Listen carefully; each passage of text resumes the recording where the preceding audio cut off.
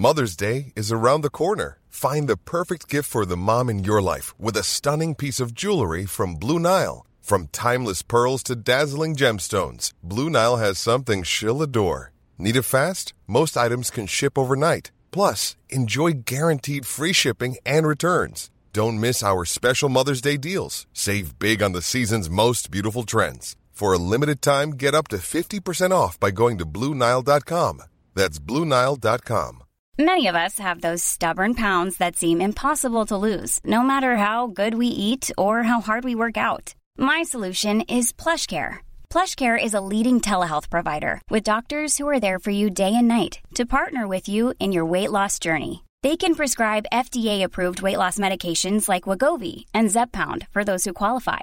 Plus, they accept most insurance plans. To get started, visit plushcare.com/weightloss. That's plushcare.com/weightloss.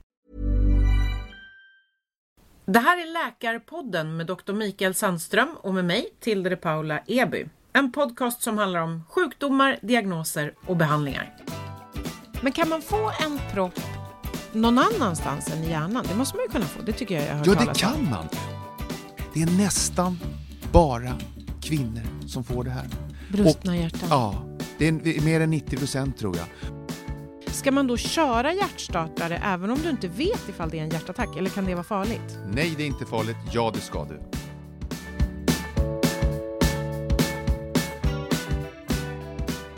Man kan faktiskt dö av ett brustet hjärta. Men det är ovanligt. Vad som däremot är vanligt är att vi drabbas av hjärt- och kärlsjukdomar. Det är till och med den vanligaste dödsorsaken i Sverige. Dr. Mikael. Ja, så är det faktiskt. Det är vanligare än cancer. Det är den vanligaste åkomman. Det har faktiskt gått ner lite senaste 30 åren vad det gäller dödstal sammantaget. Vi blir ju äldre, vi blir tjockare också, vilket är riskfaktorer. Men det är fortfarande den vanligaste skälet till död. Men det är ju mer än bara hjärtinfarkt. Ja, men vad är det då om man nu ska prata om hjärt-kärlsjukdomar som är ett begrepp som man ofta hör? Vad ingår i det? Ja, precis som du säger, det klumpas ihop många gånger. Man tänker att ja, men det är väl hjärtinfarkt och sånt där. Och det vanligaste då, jag tar några exempel, att det är hjärtsjukdomar förstås. Alltså kranskärlen, det är de kärl som försörjer själva hjärtat. Att man får förkalkningar och inlagring av fett och sånt där. Men vi har också stroke som inbegriper både proppar och blödningar i huvudet. Vi har påverkan på kroppspulsådern. Det kallas för aortaneurysm. Men alltså man får utbuktningar eller brock på kroppspulsådern. Och vi har samma typ av förändringar på halspulsådror. Så att det här är ju, det ger ju allvarliga symptom som man kan förstå när det är kärl till huvudet, till exempel till hjärtat.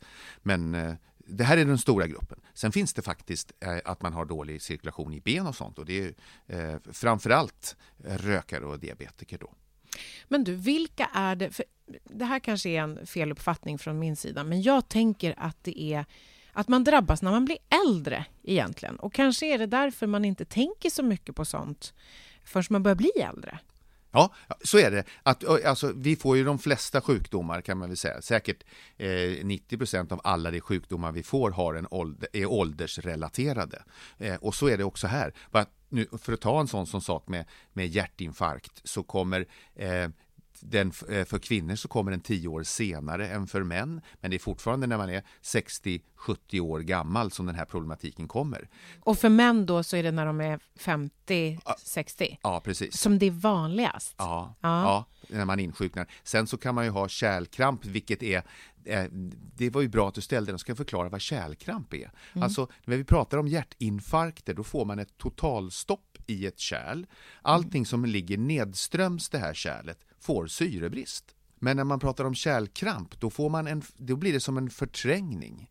Så att då får man syrebrist men ingen celldöd.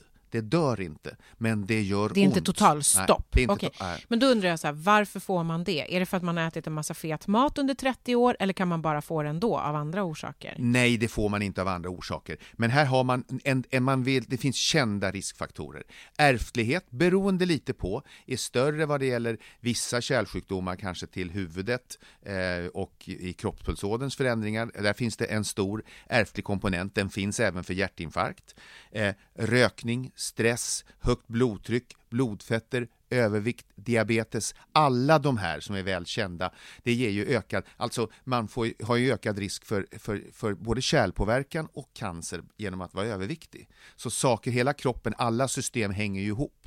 Så ibland när man är isolerade så blir det lite endimensionellt kan jag tycka. Men det har med ålder och arv är stora faktorer. Ålder, arv och hur man lever. Livsstil, ja, precis. Rökning, träning, matvanor. Precis. Och man tittar över ett större perspektiv, till exempel hundratals år. Vad är det som gör att, alltså på 1800-talet så vart vi 40 år gamla och nu blir vi 80-85. Vad är det som är den stora förändringen? Och det är livsstilsmönstret som står kanske för 75% av förbättringen. Vi är bättre jämfört med 1800-talet då. Hur vi äter, hur vi beter oss. Det kan man ju nästan inte tro när man läser tidningar och när man lyssnar på nyheter och så vidare, så tror man ju snarare tvärtom. Att vi äter sämre än någonsin, vi är tyngre än någonsin, vi rör oss mindre än någonsin. Men vi lever längre än någonsin. Och då finns det ju en mängd faktorer vad det gäller den här med industrialismen och med antibiotika och såna här saker spelar roll. Men livsstil spelar mycket stor roll. Men för att komma tillbaka till hjärt-kärlsjukdomar så har ju de halverats sista 30 åren. Men det sa ju du i början där att hjärt-kärlsjukdomar är den absolut största dödsorsaken i Sverige, men det har gått ner med 30%.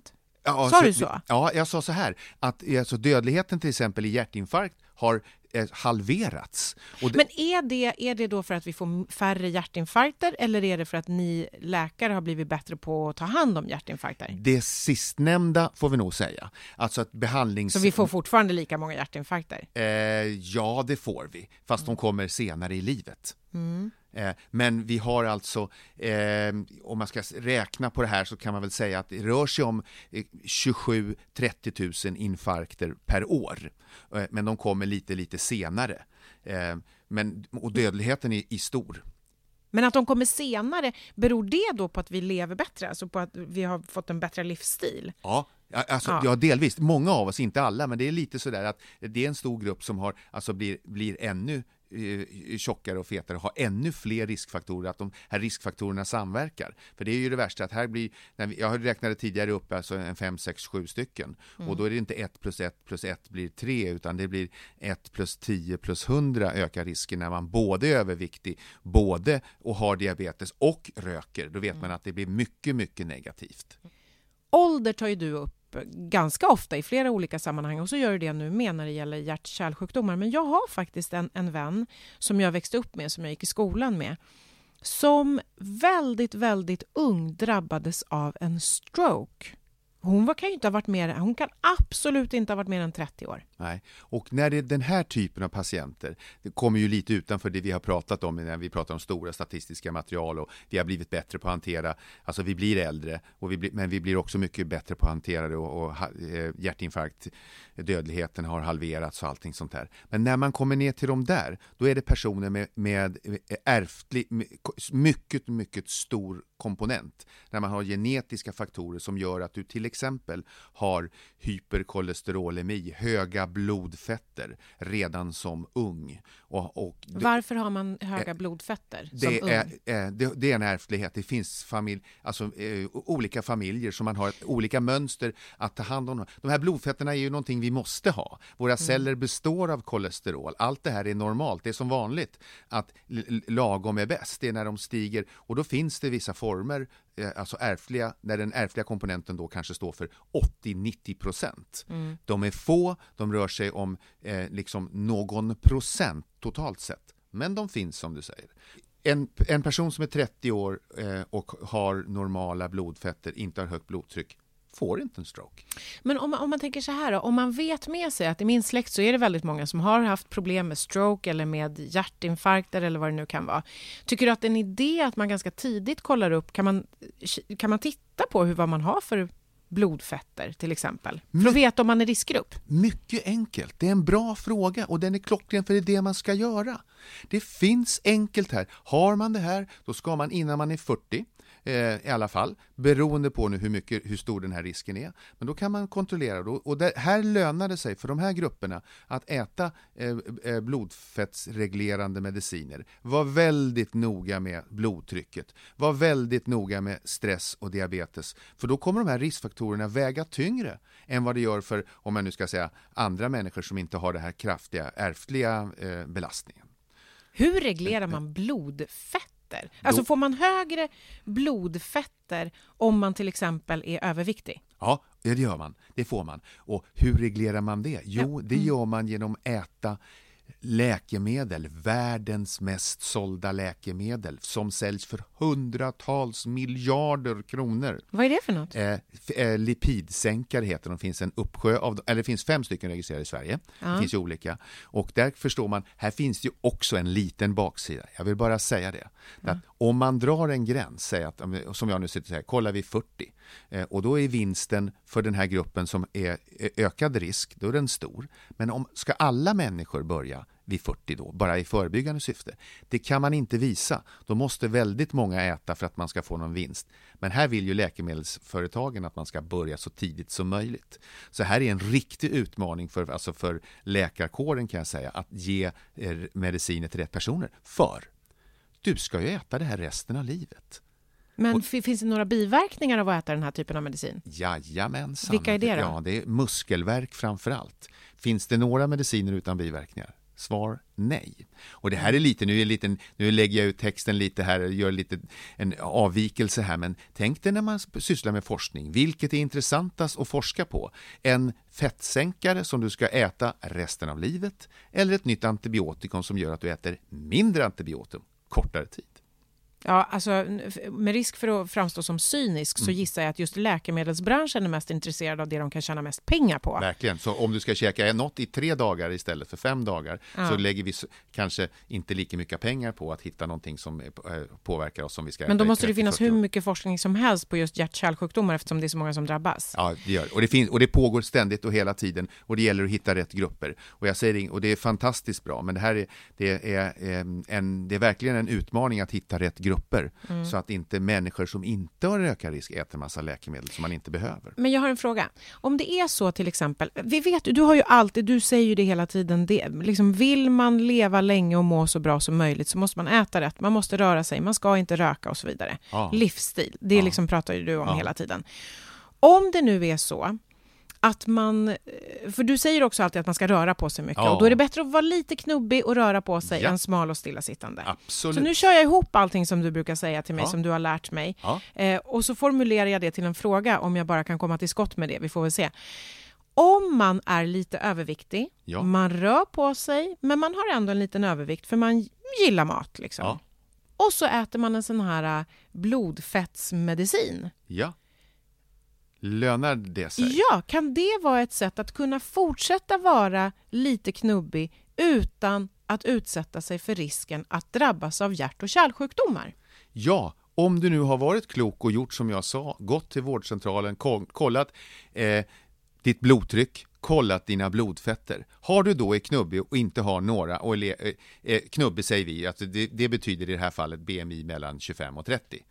Lätt övervikt, liten höjd risk, ovanför 30, stor övervikt, stor ökad risk. Så att ligger man däremellan, som jag gör till exempel, och ha bra blodfetter, då lönar det sig inte hålla på med något förebyggande. Då kommer jag bara äta och ge miljarder till en läkemedelsindustri som just inte behöver de där pengarna. Nej. Utan då är det andra faktorer. Men är det så att du har höga blodfetter, så därför måste man kolla dem där. Och nu säger, förlåt, har jag en fråga? Kan man vara smal och ha höga blodfetter? Ja, det kan man. Det är ovanligt, men svaret är ja. Och det är lika så med när man håller på och utreder blodtryck. Är blodtryck överrepresenterat för övervikt? Högt blodtryck menar jag. Är det svar absolut jätteöverrepresenterat. Men det finns. Så det lönar sig då. Nu är den här gruppen liten och den här frågan är ganska vanlig. Ja, men jag då? Ska det behandlas? Ja, det ska behandlas. Men här ska man ju då leta orsaker förstås. Nu finns det Varför får man högt blodtryck då? Gud vad jag avbryter dig, förlåt. Dr. Mikael? Alltså de vanligaste, i 75% av fallen så får man aldrig reda på det. Varför högt blodtrycket är bara högt, om det är livsstilen, är det stressat, sånt där. Men i en mindre grupp av fallen, då har man en utlösande orsak. Det finns en ärftlig komponent, det finns en annan sjukdom som trasslar till det. Man har diabetes till exempel, eller en hormonell rubbning eller någonting annat som gör att en psykosocial situation som gör att man är stressad och har ett högt blodtryck. Kan man få högt blodtryck av stress och psykosociala situationer? Verkligen. Så att om man är i en stressad situation känslomässigt, och det kan ju vara, nu ska vi se här, jag tänker så här, till exempel skilsmässa, det är ju en otrolig press, känslomässig press. Jag tänkte fråga dig vilken hjärtinfarktform det var du pratade om, som du har beskrivit så väl just nu, exakt. Vad var det då? Takotsubo. Det är den här bröstet hjärta. Och det har man, och det har hittat, och det är en upptäckt, så vi kommer från Japan när man upptäckt, där man just har gjort forskning på det. Men det finns i alla kulturer. Det här med att leva under en långvarig stress. Det är nästan bara kvinnor som får det här. Brustna hjärtan. Ja. Det är mer än 90% tror jag. Och det är en långvarig stress som gör att du får ett sämre fungerande hjärta. I synnerhet pumpfunktionen går ner. Så du får hjärtsvikt, grav hjärtsvikt och sjukdom som den kan utveckla sig över tid, kanske över veckor och månader. Och då har man hittat det här alltså, framförallt där man gjorde forskningen och först fann det var i krigssituationer, utsatta situationer, folk som är hotade till livet eller hotade på grund av hungersnöd, social hot, barnen är hotade och så vidare. Sån här. När man lever under den typen av stress så spelar det stor roll. Men när du pratar om den där stressen, då pratar man ju om en känslomässig stress. Ja. Men krigssituation. Men det kan ju det kan ju vara så många situationer, tänker jag. Jag kommer tillbaka till en skilsmässa. Exakt. Och det är ju vi pratar en livskris här. Och nu håller vi på att isolera ett litet problem, men det är väldigt, väldigt reellt för de som har det. Och alltså kan man utifrån stressvaret som då går att mäta med kortisol, adrenalinpåslag och såna här olika, det kan man mäta. Går det att se vilken situation man varit utsatt för? Nej, alltså det kan man ju inte. Är det krig eller skilsmässa? Men man ska veta det. Att ha fått sparken och ha sin försörjning hotad. Eller blivit ens kärlek, den man trodde älskaren, gör det inte längre och hela mitt liv kommer att förändras. Eller det är av samma dignitet som krig. Jag har inte varit i krig så jag kan inte säga, men det här vet man. Det orsakar samma slags reaktioner i kroppen om man säger så då. Och grejen är ju att det går ju inte över en vanligt stressad situation som du har på jobbet som sen går över. Har du den förmågan att ta dig hem, jaha nu gick 19 över, då får jag ta 23 minuter över tåget istället. Och så, det är väl ingen större skada skedd utan sånt där. Den där typen av stressen, den kan vi hantera. Den är inte så farlig. Men det är den här kroniskt långvariga, riktiga livskrismodellen. Den har en stor påverkan på hjärt-kärlsjukdomar.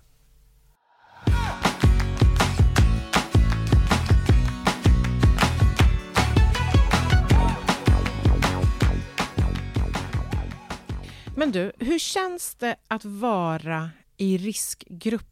Och då menar jag så här, om du tar till exempel lågt blodtryck, det vet ju nästan alla hur det känns. Det vet, man reser sig upp och så blir man snurrig. Men hur känns högt blodtryck som är det farliga, va? Ja, alltså superhögt blodtryck, om vi pratar om högre än 250 genom 140 för de som har siffror. De som inte har siffror kan jag bara säga att det är superhögt, det kommer in 1 på 1000 som har det här. Här kan man känna möjligen, säger du hör vad jag drar på det här, att man känner av det i huvudvärken, men det finns väldigt vanligt att det är ju snarast en myt, jag känner att jag har högt blodtryck och så här. Nej, det gör du inte.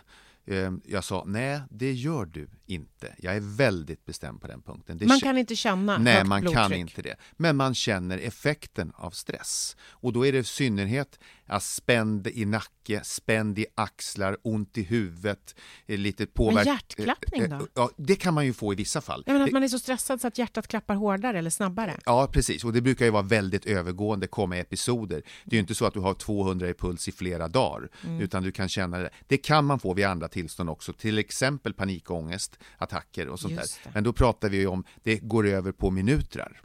Men är man då, och det här är för, nu är jag och ålder som vi har pratat så mycket om, så är man 20, 30, 40 år så är det här, om man inte har en känd ärftlighet för hjärtkärl, så är det här ofarligt och övergående och ingenting konstigt. Men är det över 40-50 får sådana här episoder, då bör man nog utreda det. För att då kan man ha hjärtrytmrubbningar som är tecken på att man har riskfaktorer för just hjärt-kärlsjukdomar. Alltså om man känner att det bankar lite oregelbundet. Ja. Men sen så kommer vi till här, men jag kände så här att jag känner extraslag varje dag, det känns så konstigt och det känns som en klump i halsen, det har jag fått.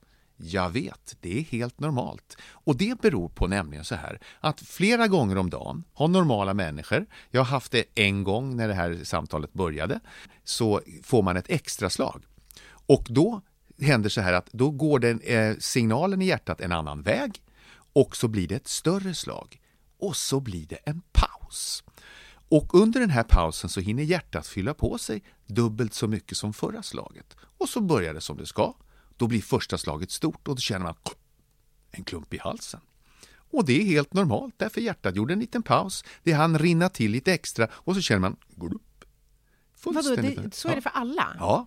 Men om jag känner inte alls igen det där. Ja, men men händer det mig också? Ja, det gör det. Men det kanske inte är så lång paus, men det här är ingenting som ska utredas. Hur ofta då? Alltså, det kan vara allt ifrån kanske en gång i timmen någonstans, ett slag pratar jag om nu då. Men har du skurar av slag som vi säger flera gånger i timmen, då ska du utreda det. Men om jag hade det här en gång i morse och jag kände ett extra slag på kvällen någon gång, jag känner den här klumpen, det är jättevanligt. Folk söker för det här. Doktorn, igår kände jag hjärtat stannade. Och det grejen är att när det stannade, det pausade kanske en halv eller en sekund. Och då känner man och så kommer det där stora slaget och det är inget farligt. Det är lite roligt dock. Men det är ju inte så konstigt att man söker för det. Ja, hade jag känt att mitt hjärta bara pausade lite då hade jag nog också kollat vad det var. Men det där är ingen fara. Men om det här kommer tätare, om det kommer i flockar och mer än en gång i timmen, då ska man ju utreda det förstås. Vad är det som händer exakt när man får en hjärtinfarkt eller en hjärtattack? Eller är hjärtinfarkt och hjärtattack samma sak? Ja, det här är ju hur man använder språkbruket. Men hjärtinfarkt, det blir en propp och så blir det syrebrist. Det är det medicinska namnet. En del kallar det attack för att man får en smärtattack och sånt där. Det är samma sak. Men det är samma sak? Ja. Så en propp... Men den här proppen kommer då, du får syrebrist och så får du ont. Men nu måste inte hjärtat stanna. Om det är så att den här proppen sitter där retledningssystemet går. Det beror ju helt på var den här proppen sitter. Men hjärtat kan stanna, men det behöver inte göra det för att klassa som en hjärtattack. Nej, verkligen inte. Men som sagt var, att om den här proppen sitter i ett område där ledningen går, som ska leda hjärtimpulserna att slå så hjärtat kramar ihop på rätt sätt, då kan man få stillestånd eller att det går väldigt, väldigt sakta. Men sitter det någon annanstans så får man mest bara väldigt, väldigt ont och får påverkan på cirkulationen.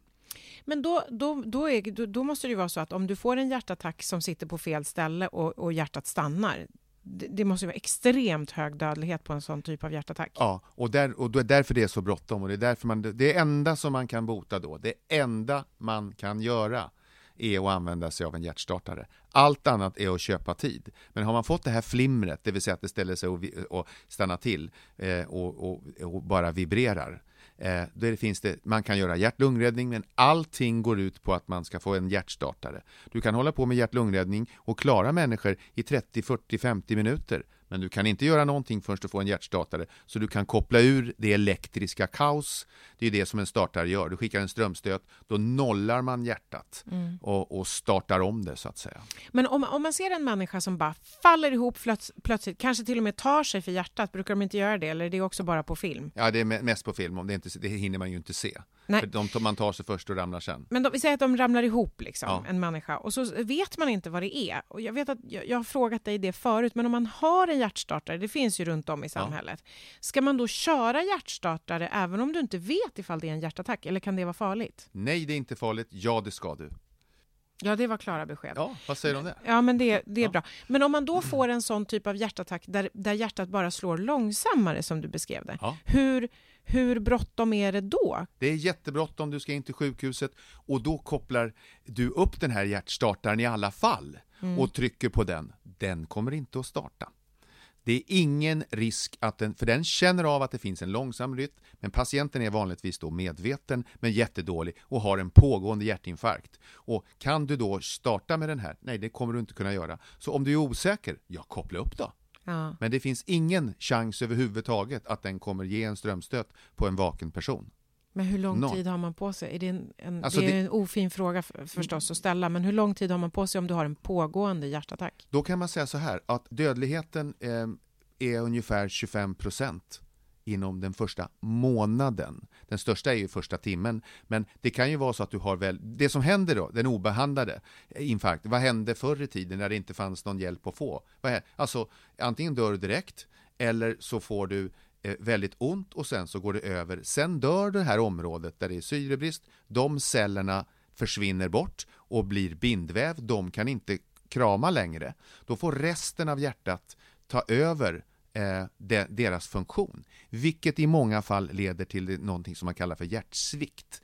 Det vill säga pumpens förmåga har gått ner från 100% till 50% eller 30% eller vad det kan bli kvar beroende på storlek. Men kan man leva med det? Ja. Man kan leva med hjärtsvikt? Ja, och vi har mycket bra mediciner och man kan komma väldigt långt. Och här har vi nått oerhört långt de senaste 40-50 åren och vi är mycket bättre på att behandla. Men det är fortfarande en allvarlig sjukdom. Hey Dave. Yeah, Randy. Since we founded Bombas, we've always said our socks, underwear, and t-shirts are super soft. Any new ideas? Maybe sublimely soft. Or disgustingly cozy. Wait, what? I got it. Bombas. Absurdly comfortable essentials for yourself And for those facing homelessness. Because one purchased equals one donated. Wow, did we just write an ad? Yes. Bombas. Big comfort for everyone. Go to bombas.com/ACAST and use code ACAST for 20% off your first purchase. This is Paige, the co-host of Giggly Squad, and I want to tell you about a company that I've been loving, Olive & June. Olive & June gives you everything that you need for a salon-quality manicure in one box. And if you break it down, it really comes out to $2 a manicure, which is absolutely insane. It's also so easy to get salon-worthy nails at home with Olive & June. The difference between how your nails used to look when you did them yourself and now with the Mani system is a complete game changer. The best thing about Olive & June too is it's a quick dry. Dries in about 1 minute, lasts for 5 days, and full coverage in up to 1 to 2 coats. Visit oliveandjune.com/perfectmani20 for 20% off your first system. That's oliveandjune.com/perfectmani20 for 20% off your first system. Hi, I'm Daniel, founder of Pretty Litter. Cats and cat owners deserve better than any old-fashioned litter. That's why I teamed up with scientists and veterinarians to create Pretty Litter. Its innovative crystal formula has superior odor control and weighs up to 80% less than clay litter. Pretty Litter even monitors health by changing colors to help detect early signs of potential illness. It's the world's smartest kitty litter. Go to prettylitter.com and use code ACAST for 20% off your first order and a free cat toy. Terms and conditions apply. See site for details.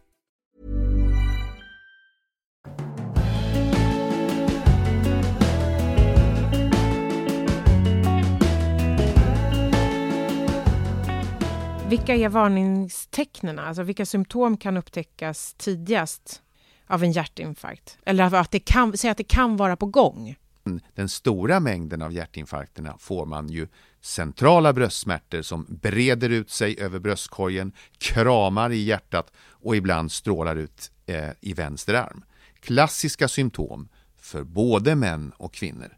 Sen har ju kvinnor dessutom då en större grupp, ungefär 20% av kvinnorna, i synnerhet kvinnor med diabetes, men som har de här atypiska, mer ovanliga symptomen. Vilka symptom då är det så att man vet om man...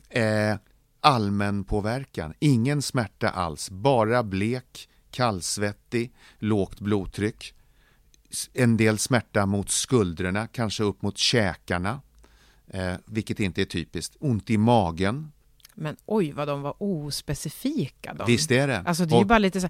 Jag om det kommer någon som söker för jag har lite ont i strålar upp mot käken och lite hit och dit. Och sen så har jag ont mot ryggen och lite ont i magen. Ja men herregud, kom en skärp dig människa, säger man inte då. Men då är det svårare att utreda. Men det är ju knappt man skulle söka för något sånt. Alltså det är för diffust känner jag. Så, som sagt var, det finns då ett annat uttryck som vi använder inom medicinen är det här tyst infarkt. Och det kan vi har jag hört. Ja, och det är att du får en kärlpåverkan, du får en hjärtinfarkt med döda celler. De brukar oftast inte vara så stora de här infarkterna, men så de är, som grupp är de mindre. Man har inga symptom, man kan vara allmänt dålig hängig Ingenting mer. Och sen, men då ska jag ändå inte gå på en hälsokontroll. Eller efter helgen, vilket är ju typiskt. Och så tittar man på EKG så ser man att du har haft en hjärtinfarkt. Vad läskigt. Hur reagerar folk när du säger något sånt? De tror inte på det riktigt. Men det där, alltså, vi vet det, vi ser det där väldigt tydligt. I de fallen när man ser det så är det klart. Sen kan man missa också. Och jag kan bara nämna det att EKG är ju naturligtvis inte hela sanningen. Vi kommer hyfsat långt. Men man har ju massa så här biokemiska markörer. När en hjärtcell dör, då läcker den sönder och cellmembranet, alltså cellskalet går sönder. Och det som inuti läcker ut. Och det kan vi mäta. Det kan man mäta på liksom miljarddels nivå. Det måste ju vara jätteobehagligt att vara där. Sitta där hos dig och få reda på att man har haft en infarkt och inte ens har märkt det. Ja, alltså de vanligaste då sitter ju inte hos, jag brukar ju ta hand om i min professionella vardag, så tar jag de som blir dåliga. Det är de som jag kommer mest i kontakt med. De som blir riktigt dåliga. Ja, det ska jag ärlighet. Så att jag brukar inte, det här är ju mer för hjärtläkare och internmedicinare som sysslar med den här typen av, som träffar de här patienterna. Jag träffar dem med symptom, kan jag säga. När ska man ringa 112? När man har haft bröstsmärtor centralt belägna mer än 15 minuter. Vid ett tillfälle? Då är det bara att ringa? Då är det bara att ringa och man kan diskutera. Har man andra symptom, kallsvettig, yrsel, mår inte bra, måste sätta sig, kan inte riktigt definiera hur länge har det här suttit i. Då ringer man och kollar. Det är ingen som kommer klaga på det. Finns det andra orsaker? Ja, alltså halsbränna, man böjde sig framåt, man knöt skorna, gallbesvär, ont i magen, till och med blindtarm, eller det kan vara andra saker. Men har du haft de här problemen så är det någonting du ska kolla upp. Och det är ju när det händer, när man väl liksom står där och har ont eller mår dåligt. Men gör folk det här då, tror jag? Det gör man ju inte. Det är många som vill man inte vara till besvär? Det är väldigt många äldre människor som har den här grundinställningen. Det går nog över. Ja, men det gör väl det oftast. Ja, inom 15 minuter, men nu har du suttit i hela förmiddagen här. Och jag ska inte, och då är det bara ringa. Ja. Man vill ju inte vara besvärlig. Det Nej, är det. Då ska man inte vara det heller. Var inte besvärlig första 15 minuterna. Men vet ni inte vad det är och det har suttit i mer än 15 minuter, då ska man inte vara besvärlig, utan då ska man vara lite halvsmart och göra som jag säger. Ring 112. Ja. Vet du vad ungarna säger? Nej. 112, lätt att slå. Ja, det är det ju. Verkligen. Ja. Jag har läst en siffra, Mikael, som jag tänker att du ska få bekräfta eller dementera. Och det är att var 17:e minut så får någon i Sverige en stroke. Kan det stämma? Det kan stämma. Var 17:e minut så får någon en stroke? Ja, och var 24:e minut så får någon en hjärtinfarkt. Stroke är, som du vet, när man får en propp eller en blödning i huvudet. Ja. Och en hjärtinfarkt får man en propp i hjärtat. Blödning i hjärtat, bara för fullständighetens skull, är mycket, mycket ovanligt och ärftligt att kärlen skulle spricka och gå sönder. Ja. Men då trycker de ju inte på hjärnvävnad som är fallet när man får en blödning i huvudet. Och stroke, det är den när man får en propp i hjärnan? Eller en blödning. Eller en blödning. Men 85% av fallen, det vanliga är ju att det är en propp. Och hur känner man det? Hjärtat har vi ju pratat om symptomen, att det gör ont och det strålar och man kan få lite mer diffusa, ont, strålar mot käken, ont i magen, skulderbladen. Man får plötsligt påkommen nedsatt rörlighet, svårighet att tala, mungipan hänger.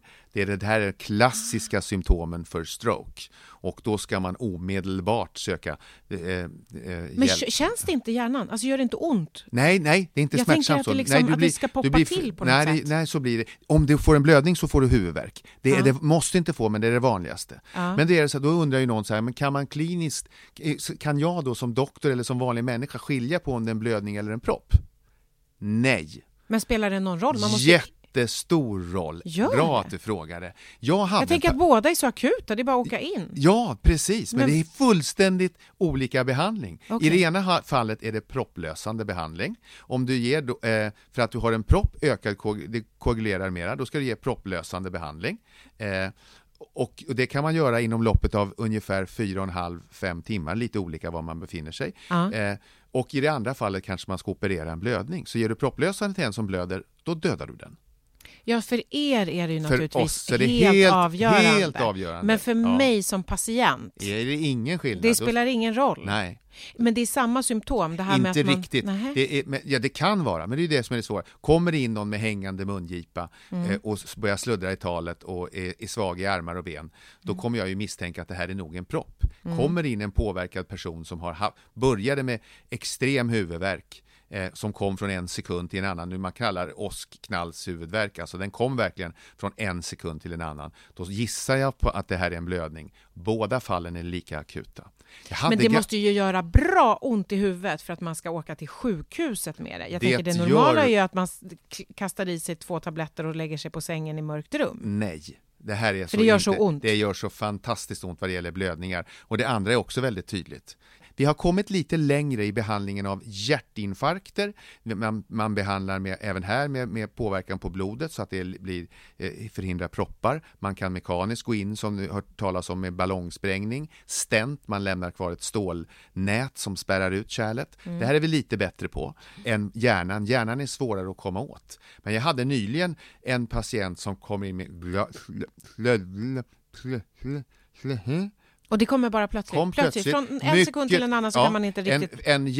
En person som var 58 år, jämnårig med mig, man, så kommer in med detta sluddrande, hängande mungipa, svag i armen, men benet fungerade hyfsat. Men från att vara så att säga en aktivt helt fungerande frisk man som inte åt några mediciner, så gick han inom loppet av en halvtimme innan de sökte, innan de fick till det rent praktiskt, till att vara halvsidesförlamad, sluddrande, förvirrad. Det var så tydligt, och då gjorde vi det man alltid ska göra, det vill säga man gör en skiktröntgen först för att ta reda på det här. Och här har man då 4-5 timmar som jag nämnde tidigare på sig. Efter det så går det inte att behandla.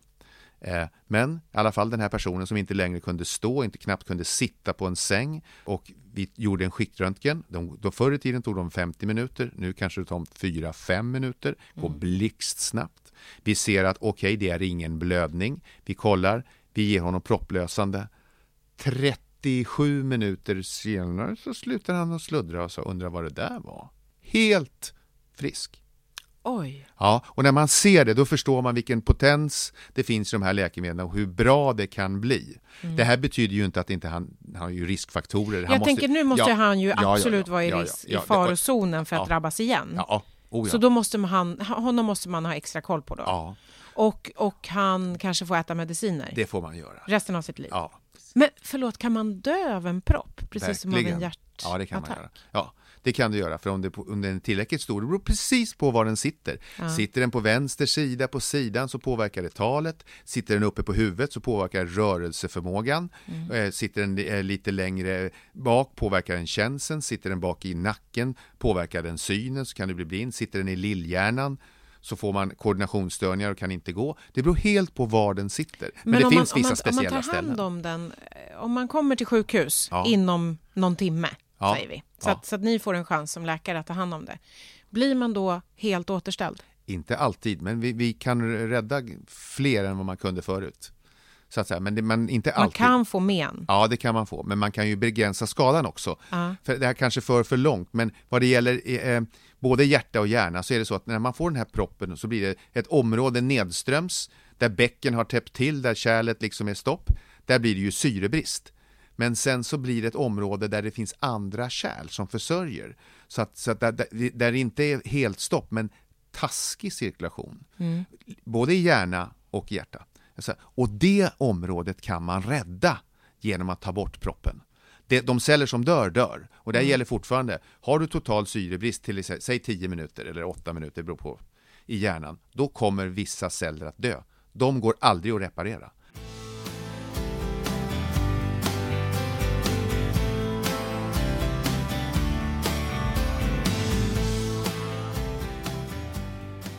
Men kan man få en propp någon annanstans än i hjärnan? Det måste man ju kunna få. Det tycker jag har hört talas om. Ja, det kan man. Och det är det här som är det är både spännande och oroande förstås. För att de här propparna, de kommer ju liksom inte uppstå av en slump.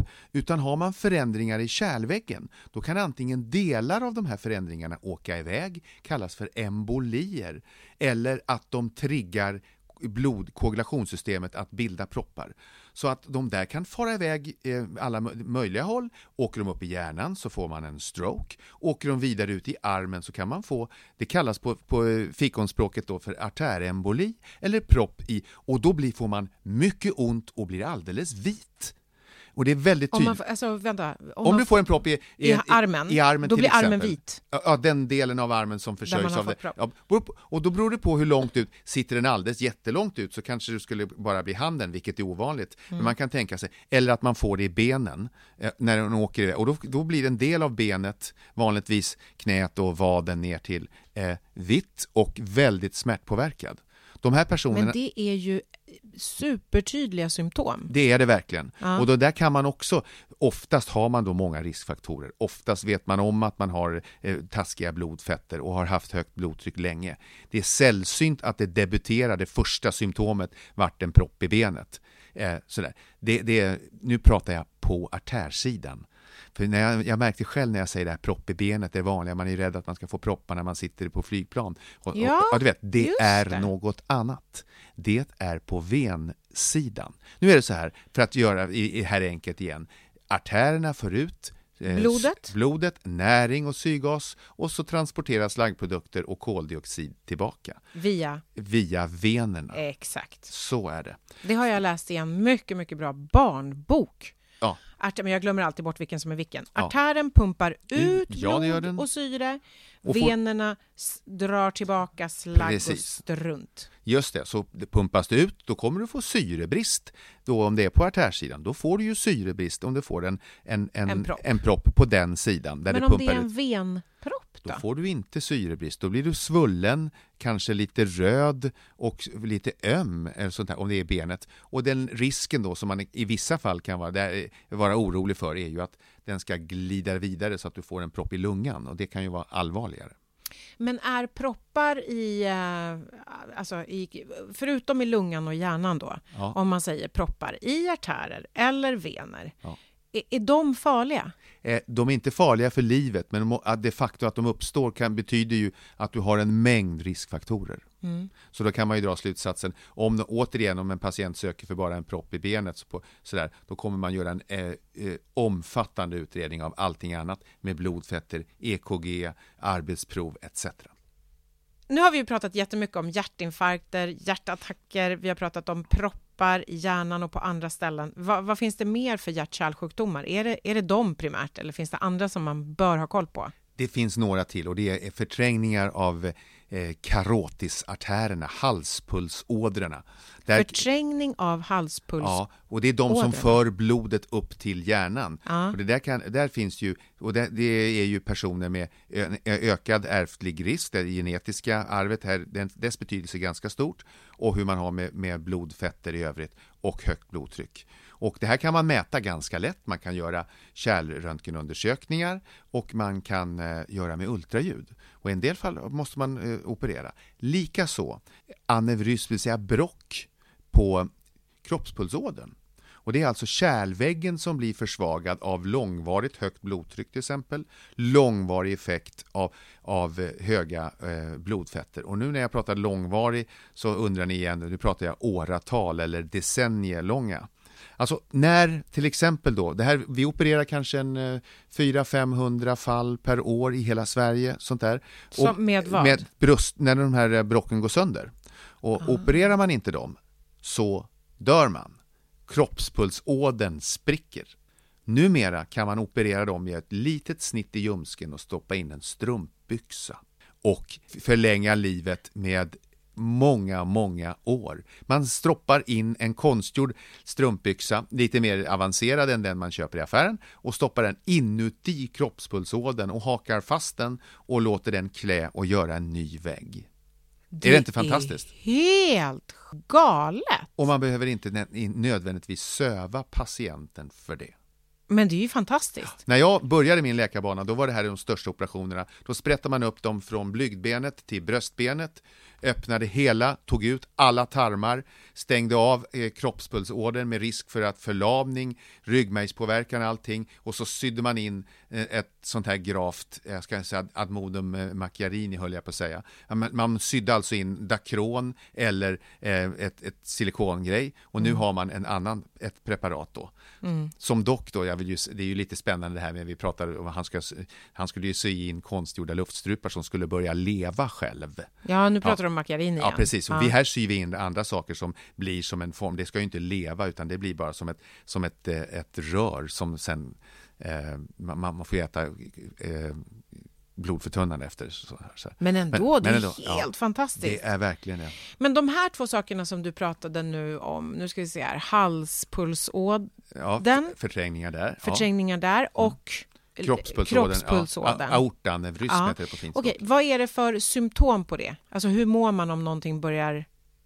Man får extremt intensiv smärta utstrålande i ryggen. Och man kan få precis samma symptom som vid hjärtinfarkt. Okay. Om du har ett sån här brock och du sitter uppe på ganska högt upp, du kan inte skilja det, utan då får man göra en skiktröntgen. Om man har en person som är mycket påverkad, ont i bröstet, du tar ett EKG som är helt normalt. Så tar du blodprover som vi får svar på snabbt, helt normala. Då tänker du som läkare? Ja, jag tänker ändå. Jag har båda diagnoserna alltid med mig, för jag har ju sett det här så många gånger.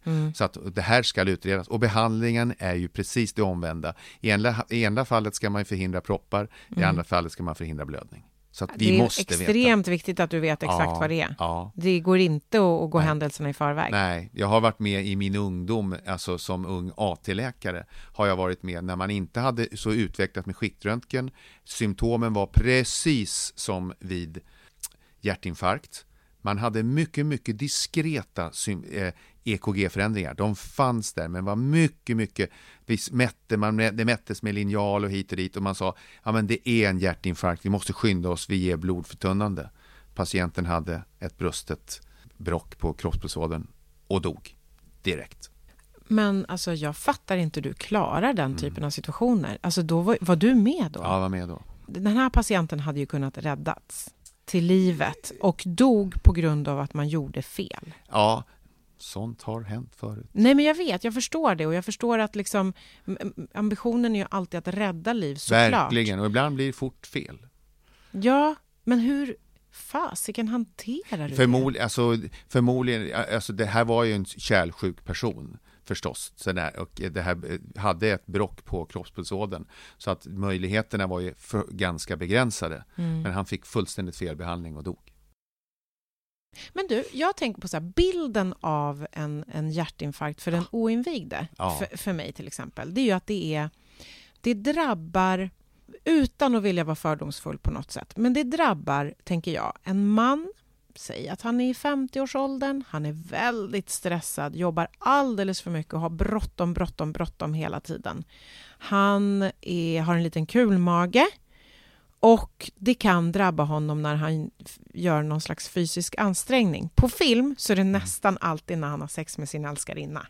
Ja, alltså det finns ju fragment i det här som är typiska. Den här bukfettman vet man att den är farlig. Stressen vet man att den är farlig. Män och kvinnor skiljer sig därvidlag. Därför män är stressade på jobbet eller över saker som inte fungerar där. Och kvinnor är mer stressade av saker som inte fungerar hemma. Så att man hämtar sin energi och sin stress på olika ställen faktiskt. Och det här är ganska stor skillnad. Sen så får män alltså hjärtinfarkt, och de som nu får det, den du beskrev, den överviktigt stressade personen som inte kan slappna av och har taskiga blodfetter, den får sin hjärtinfarkt 10 år tidigare än vad kvinnor får. Och det här vet man, alltså det här är välkänt, och man tror att den stora förklaringen, kanske inte 100%, men en stor del är ju att det är östrogenet skyddar. Det är den stora skillnaden. Okay. Så att, och risken för kvinnor börjar efter klimakteriet, efter att man har... När man inte längre har mens. Ja, och då får man en hormonförändring. Ja, och då är det där. Alltså, och de här östrogenet... Så först ska vi ha mens i 40-50 år och föda barn med allt vad det innebär. Ja. Och sen när vi är klara med det, då Precis, för då får vi våra hjärt- och kärlsjukdomar. Ja, precis. Vi kan ju inte ha födande kvinnor som håller på att trassla med hjärtinfarkter och sånt där. Utan det får man föder kvar och låter dem växa upp och sen så kan det bli. Så har naturen. Ibland känns det väldigt, väldigt orättvist. Ja, livet är orättvist. Nej, men ibland känns det som att liksom, naturen har varit lite orättvis mot kvinnan. Ja, och ändå lever ni längre. Och det är det starka könet. Varför säger du att kvinnan är det starka könet? Vad menar du när du säger det? För jag tror inte att vi menar samma. Jag säger samma sak, men alltså, jag tror inte vi menar samma sak. Vi får hjärtsjukdomar tidigare, vi lever inte lika länge. Vi får många olika cancersjukdomar tidigare. Men den här bilden av att män får hjärtinfarkt när de befinner sig i en fysiskt ansträngande situation, ligger det någon sanning i det? En liten sanning finns det.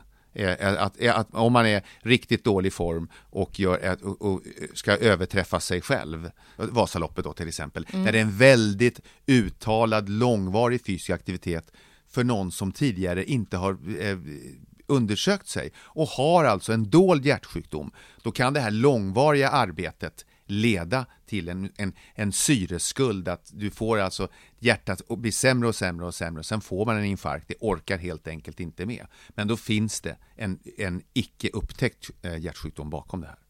Sen finns det ju andra lite mer självutlösta hjärtproblem. Mm-hmm. Ja, det är nämligen så att om man har kärlkramp så behandlar man ju den med nitroglycerin. Och då får man kärlvidgande mediciner. Och det är alltid i sin ordning. Jag hade en patient som hade just det här. Han käkade kärlvidgande? Ja, och var glad över detta. Var en fysisk aktiv person som denna morgon fyllde 70. Och han tänkte så här att jag ser på hela dig att det är något knas som du ska berätta nu. Han tänkte så här att nu fyller jag 70, så nu vill jag i alla fall fästa till lite, och jag tycker det ska. Så han hade samlat familjen redan på morgonen, och han hade tagit 3 stycken Viagra som han hade hemma, som är alltså ett potenshöjande medel som gör att man får ökad kärlgenomblödning i valda delar av kroppen. Nej, men vänta, Viagra, det äter ju killar för att få bli hårda så att de kan ha sex. Ja, just det. Och då vidgas ju ett kärl så att man får med ett större blodflöde till penis. Så att samtidigt då när man får ett större blodflöde så får man ett lägre avflöde. Det är så erektionen fungerar. Ja, precis, men du är inte jag någon expert, men 3 stycken. Ja, plus då lite extra sprit på morgonen, för han fyllde ju ändå 70. Och så sa han, nu lilla gumman, nu det här blir en toppen födelsedag, tänkte han, och gick ut i köket och säckade ihop på stolen. Det vart vit, kallsvettig, fick ont i bröstet, och de var ju bra, så de ringde omedelbart efter, så som man ska göra, efter ambulans, och han fördes in med nästan obefintligt blodtryck till oss då på akuten. Fick han en hjärtattack? Ja, han fick på grund av ett lågt blodtryck, och man får alltså en sån kärlvidgning att blodtrycket går ner så kraftigt att det är nästan svårt att häva. Så att det var lite, det slutade lyckligt det här. Det redde ut sig, men han firade glatt och berättade för alla. Vi trodde han skulle vara lite generad eller sånt där. Nej, inte det minsta. Utan han tyckte att det var en bra grej. Men alltså han fick ett sånt jättestånd så att han fick sånt blodtrycksfall då? Ja, det var inte bara på grund av den blodvolymen som var liksom så att knuten till penis då, utan det var blodtrycket som sådant som gick ner så mycket, så att det var knappt att det räckte till att fylla de här kranskärlen som man har till hjärtat. Så han gick in i akut hjärtsvikt, som vi lyckades häva då efter ett tag. Men med detta sagt så tycker jag att man ska vara lite försiktig även på födelsedagar att kombinera hjärtmediciner, nitroglycerin, Viagra och sprit är en i sanning dålig kombination. Vilken tur att det gick bra för honom. Ja. Han firade den här tillsammans. Alla var, alltså, han hade 12 anhöriga, de käkade smörgåstårta inne på intensiv. Ja, alla utom han då. Alltså. Nej. Ja, det var lite fast han fick vänta med tragikomiskt. Ja, hustrun fick en lugn födelsedag.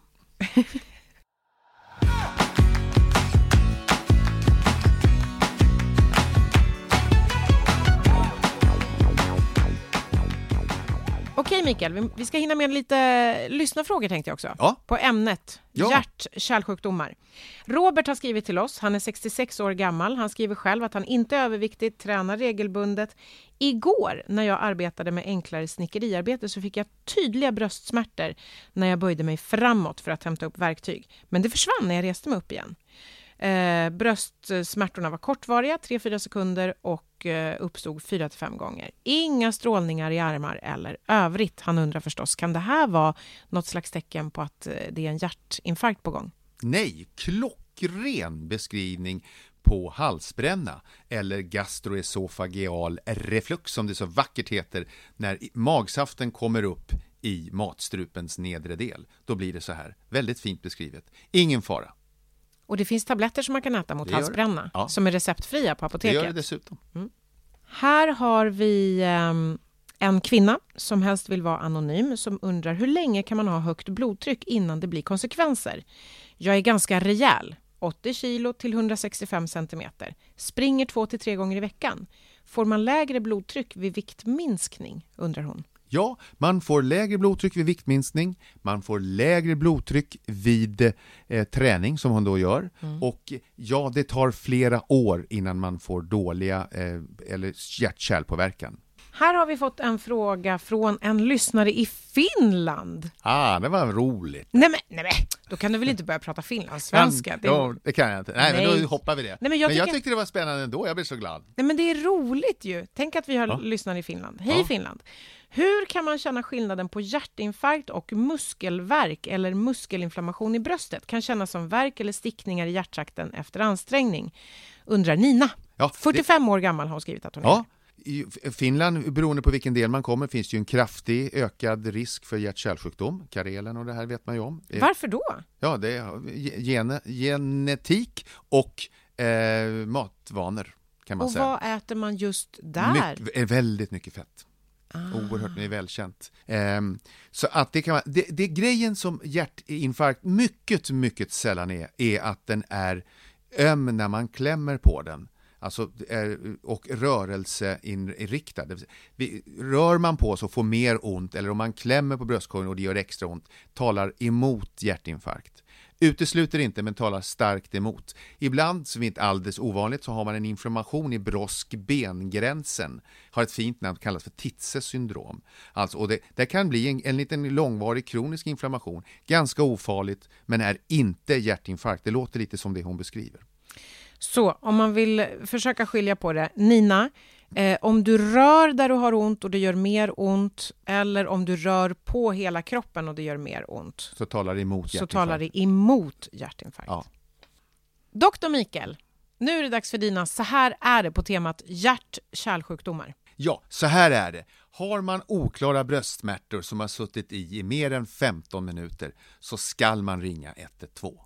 Så här är det. Har man haft övergående förlamningssymptom, till exempel taskigt tal, hängande mungipa, då skall man alltid söka vård och man ska göra det på en gång. Man kanske har haft en varningsattack, så kallad TIA.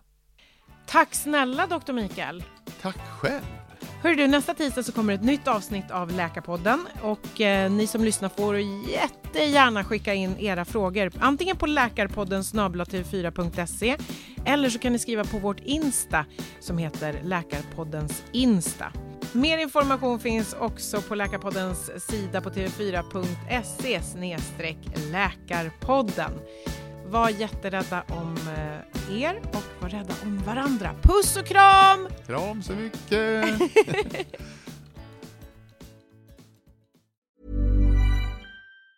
Even on a budget, quality is non-negotiable. That's why Quince is the place to score high-end essentials at 50 to 80% less than similar brands. Get your hands on buttery soft cashmere sweaters from just $60, Italian leather jackets, and so much more.